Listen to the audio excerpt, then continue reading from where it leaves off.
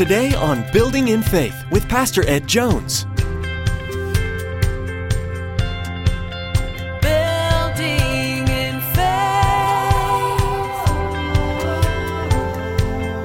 We're called to a life of self-denial, not self-indulgence. When Jesus came to this world, he didn't live for self, he lived for the Father's will. And oftentimes what we think it's about us. We think it's about our world and our wants and our needs and our desires, and we're at the center of it all. No, he is at the center of it all. It has to be him. If it's not him, we're going to go out of orbit and we're going to crash and we're going to have problems. Reaching up high with arms open wide, we see you're changing our lives so we can be your hands and feet. Where does Jesus rank in your life?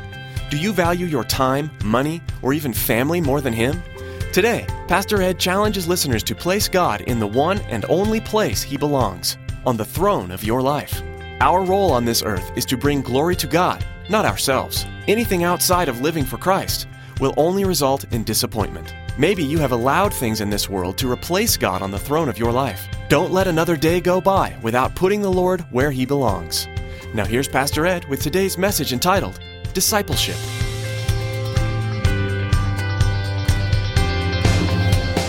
Building in Faith. Jesus would have difficulty dealing with our non-committal culture. Our culture would have difficulty with Jesus because we like the Jesus that says, "Come unto me, all ye that labor and are heavy laden, and I will give you rest."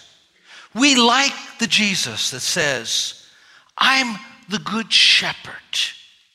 We like the Jesus that is presented as the one who goes after the straying sheep.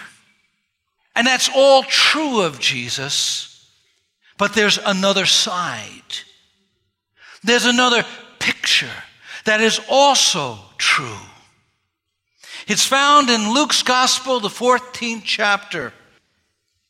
Large crowds were traveling with Jesus, and turning to them, he said, "If anyone comes to me and does not hate his father, his wife, and children, his brothers and sisters, yes, even his own life, he cannot be my disciple. And anyone who does not carry his cross and follow me cannot be my disciple. Suppose one of you wants to build a tower. Will he not first sit down and estimate the cost to see if he has enough money to complete it? For if he lays the foundation and is not able to finish it, everyone who sees it will ridicule him, saying, 'This fellow began to build and was not able to finish.' Or suppose a king is about to go to war against another king. Will he not first sit down and consider whether he is able with 10,000 men to oppose the one coming against him with 20,000? If he is not able, he will send a delegation while the other is still a long way off, and will ask for terms of peace.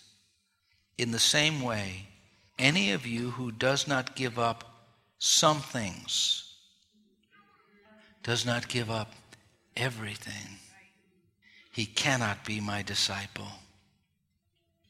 We live in a non-committal culture. People don't want to make commitments.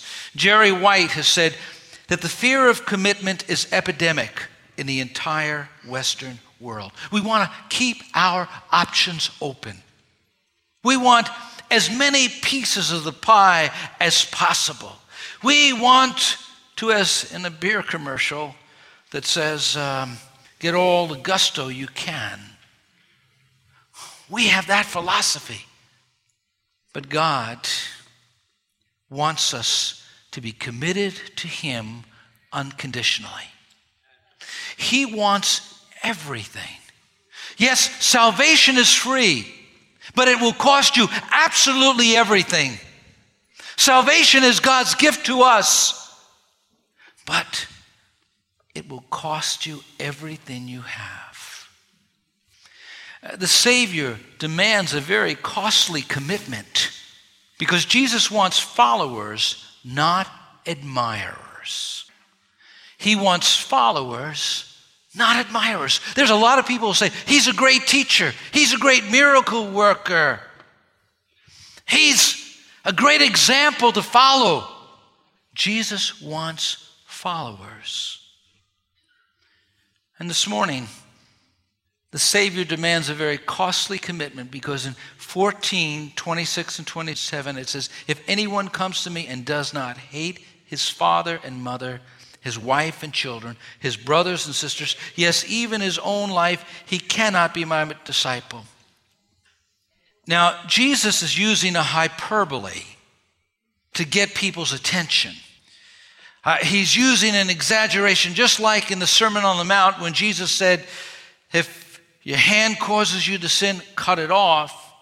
If your eye causes you to sin, pluck it out. He didn't mean literally do that. He was saying deal drastically with those things that cause you to sin. And what Jesus was saying here is that our love for him should be so strong that nothing comes in between us and him.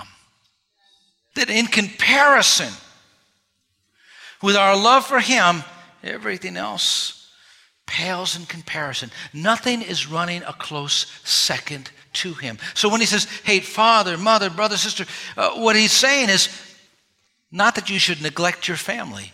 We've all known Christians who do that. They neglect their family supposedly to serve God. And that's not pleasing to the Lord. The Bible tells us that we're to take care of our family. It tells us that we're to watch over them. It tells us that we're to love our wives and love our husbands and love our children. So what Jesus is saying here, he's not contradicting that. He's using a hyperbole to get our attention, saying that he must be before father, before mother, before children. We'll prefer our children sometimes before God. We'll lift them up so high that they become idols in our lives. We do everything for them to the neglect of following Christ. That's true maybe in a marriage. A person lifts their spouse up so, and instead of honoring them, they worship them. And God comes second.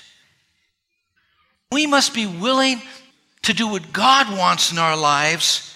And that's what Jesus is saying. Loyalty to him is first. There was a story of a missionary, and he was visiting, I guess, a pastor. And there, this young person had come into the service, and they were going to be baptized. And she came in with her suitcase of clothing. And when she came in with the suitcase of clothing, the person asked, Pastor, what she's doing? Well, she's getting baptized today, and her family said that if you're baptized as a Christian, you have to leave the family. We won't accept you here anymore. And she was prepared to do that. There must be in our lives a commitment to Christ that's so great that our love for him is greater than our love for our family. Our love for him is greater than our love for ourselves. He said, hate even your own life. Look at that. Yes, even his own life. In East Germany, during communism, there was a young man in the congregation who was very zealous for the Lord. He really was devoted to Christ. He was taken captive by some communist. And the pastor noticed that the young man didn't come back. 1 week, 2 weeks, 3 weeks. But shortly after, another young man who was a leader in the Communist Party started attending the church. And he started coming on a regular basis. And the pastor wondered what happened to the other young man and who is this young man who is a leader in the Communist Party. So he asked this young man who was a communist, he said, why are you coming here? He says, well, do you remember the young man that used to be here? Oh, yeah, I do.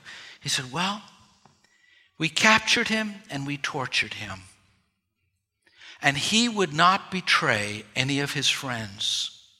He refused to give names.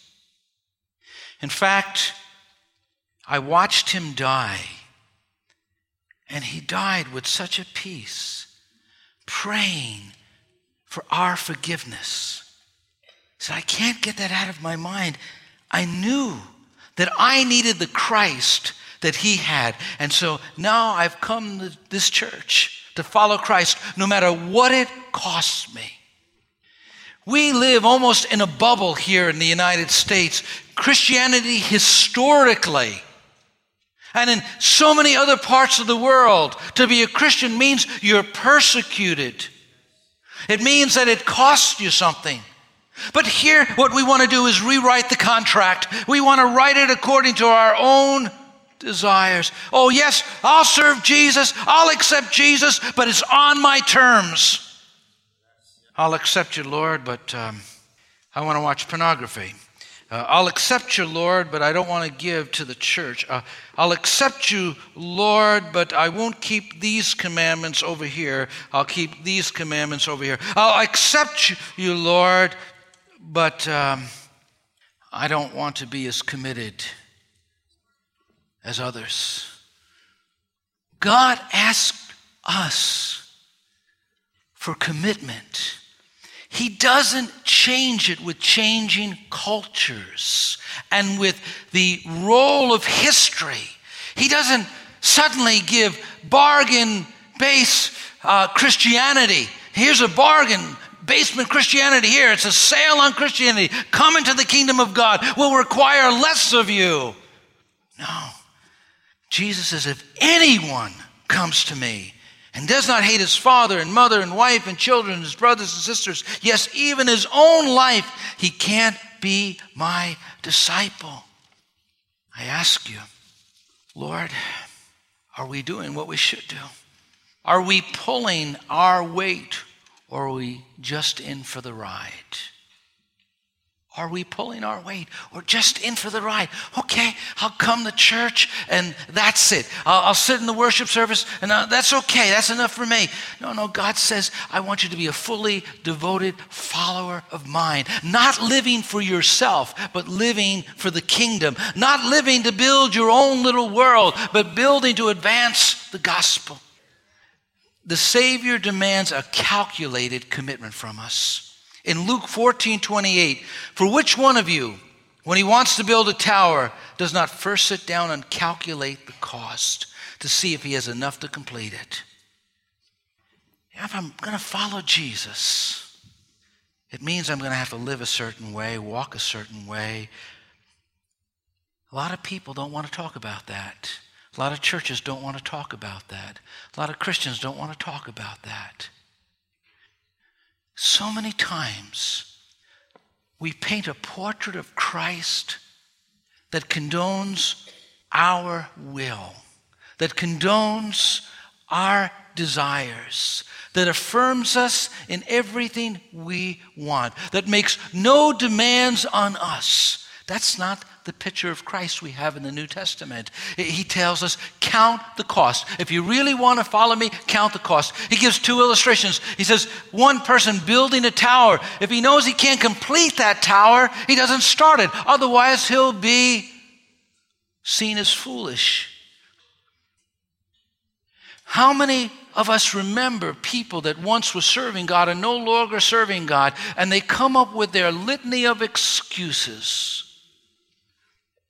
Jesus said, count the cost. There's going to be tribulation, there's going to be trials, there's going to be problems, there's going to be things that you face in life, but no matter what happens, you say, I'm going to follow God. Like Job of old, though he slay me, yet will I serve him, yet will I praise him. The attitude that says, God, I'm going to live for you no matter what. God calls us to make a commitment. He gives another story of a king that is being attacked by another king, and this king has 20,000 people coming, and he has 20,000 soldiers, and he has 10,000, and he begins to say, can I defend the city against this man? And he realizes if he can't, he sends out a delegation to make peace. What Jesus was saying is, count the cost. Count what it costs to serve God.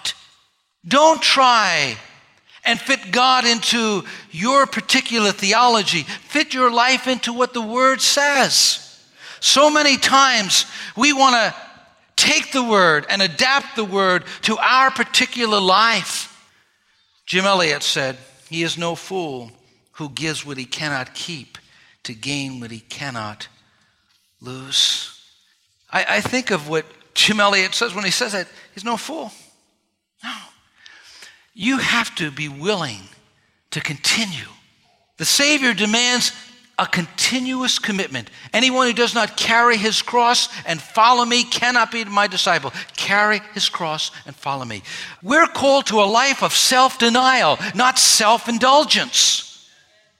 When Jesus came to this world, he didn't live for self, he lived for the Father's will. And oftentimes what we think it's about us. We think it's about our world and our wants and our needs and our desires, and we're at the center of it all. No, he is at the center of it all. It has to be him. If it's not him, we're going to go out of orbit and we're going to crash and we're going to have problems. God says, take up your cross. Bonhoeffer reminds us that Jesus Christ calls his followers to follow him. He's calling them to the place of death. Those disciples understood what he was saying. When someone took up a cross and they began to take that cross and carry it, they knew that they weren't coming back again. They were going to go and be crucified. When we take up our cross, we're making a decision to die. I think of Galatians where Paul says, I'm crucified with Christ. And then he says, I'm crucified to the world and the world is crucified to me. And then again he says, those who belong to Christ have crucified the sinful nature with his passion and with his desires. Multitudes upon multitudes upon multitudes come to church week after week after week to get some pick-me-up so that they could get through the week, to get some good feelings so that they could feel better about themselves. And I think you ought to feel better about yourselves, but it's more than that. It's following Christ, it's taking up a cross, it's being willing to die to yourself, willing to die to the things of this world. How many of us remember people that once served God and no longer serving God? I remember when I first got saved, I could remember friends that had come to Christ. This guy, Van, he was in Vietnam for years and he came back and he was serving the Lord for a while and he just drifted away. Didn't want to serve God, got offended at something in the church. I can remember this guy, Stu, his family objected to him serving God, and so he left and he wasn't serving God anymore. On and on and on the list go. I could think of a man in the church here when I first came. I ran after him again and again. I wanted to see him serve the Lord, but he got so caught up in the world, didn't want to serve God anymore. And again, that story is written of people who don't endure to the end. God calls us to radical discipleship. He calls us to be intense about our faith, not merely superficial. You have to be willing to say, God, here I am. I give you everything. I'm going to take up a cross. I'm going to follow you. I realize it means crucifying self. In the Bible, Demas' name is mentioned 3 times. He's called a follower of Christ. He's a fellow prisoner, Paul writes, and he says, Demas, one of my fellow workers. He's a believer, but something happens in Demas' life.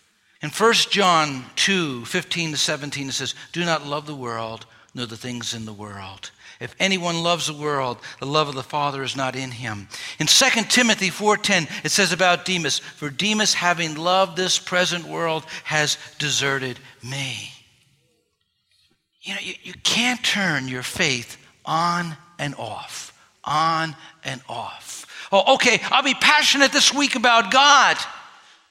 Well, next month something is going on. Well, you sort of drift away. I'll be passionate again. You can't turn it on and off and on and off. God is saying, I want a consistent, continual commitment. He says, come and follow me. That means to continue to follow him. And we go where he wants us to go and we do what he wants us to do. When Julius Caesar was landing on the shores of Britain with his army, he took the soldiers up to the cliffs of Dover.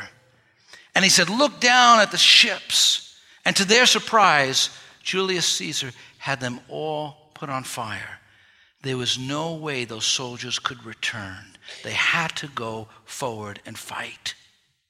It would be good if some of us burn bridges because we keep on going back over to the world, keep on going back on our commitment to Christ, keep on going back to the things that we were delivered out of. Hello? God wants the type of commitment from us. Now, he'll help you, and the body of Christ will help you. And I'm not saying you slip along the way and you fall and you can't get back up again. But what I'm saying is, listen, be serious about your relationship with God. If you're going to be a disciple, you're going to make a decision, I'm going to serve God. Don't play with the world. Don't play with fire.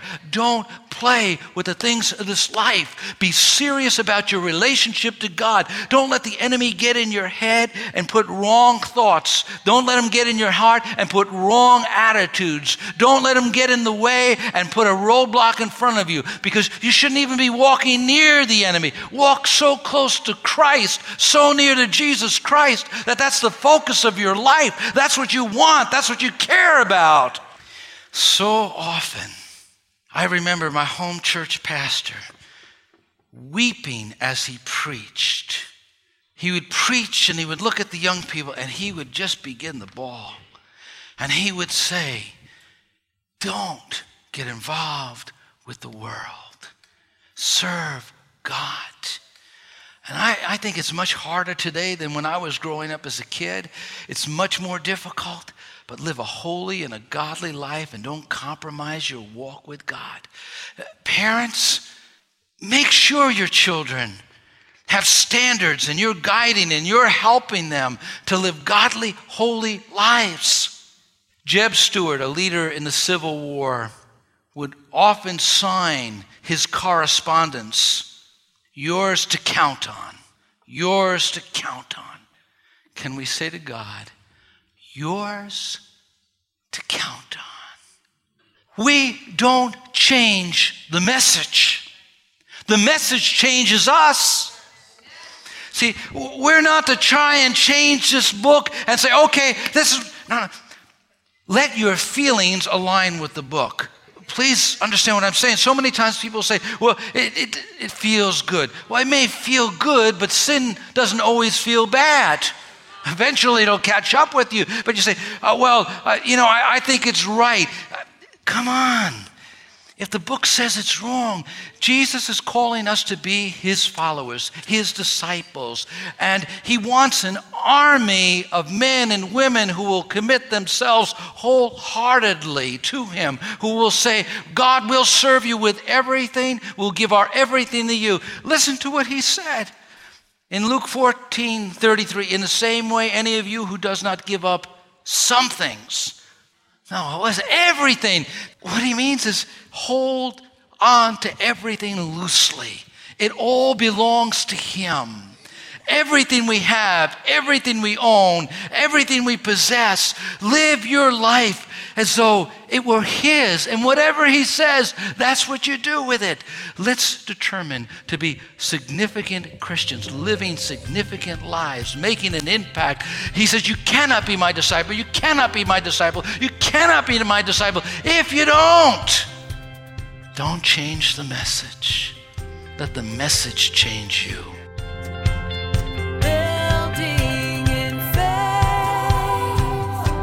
The Gospels are Grand Central Station for learning about Jesus, which is the single most important part of our lives as Christians.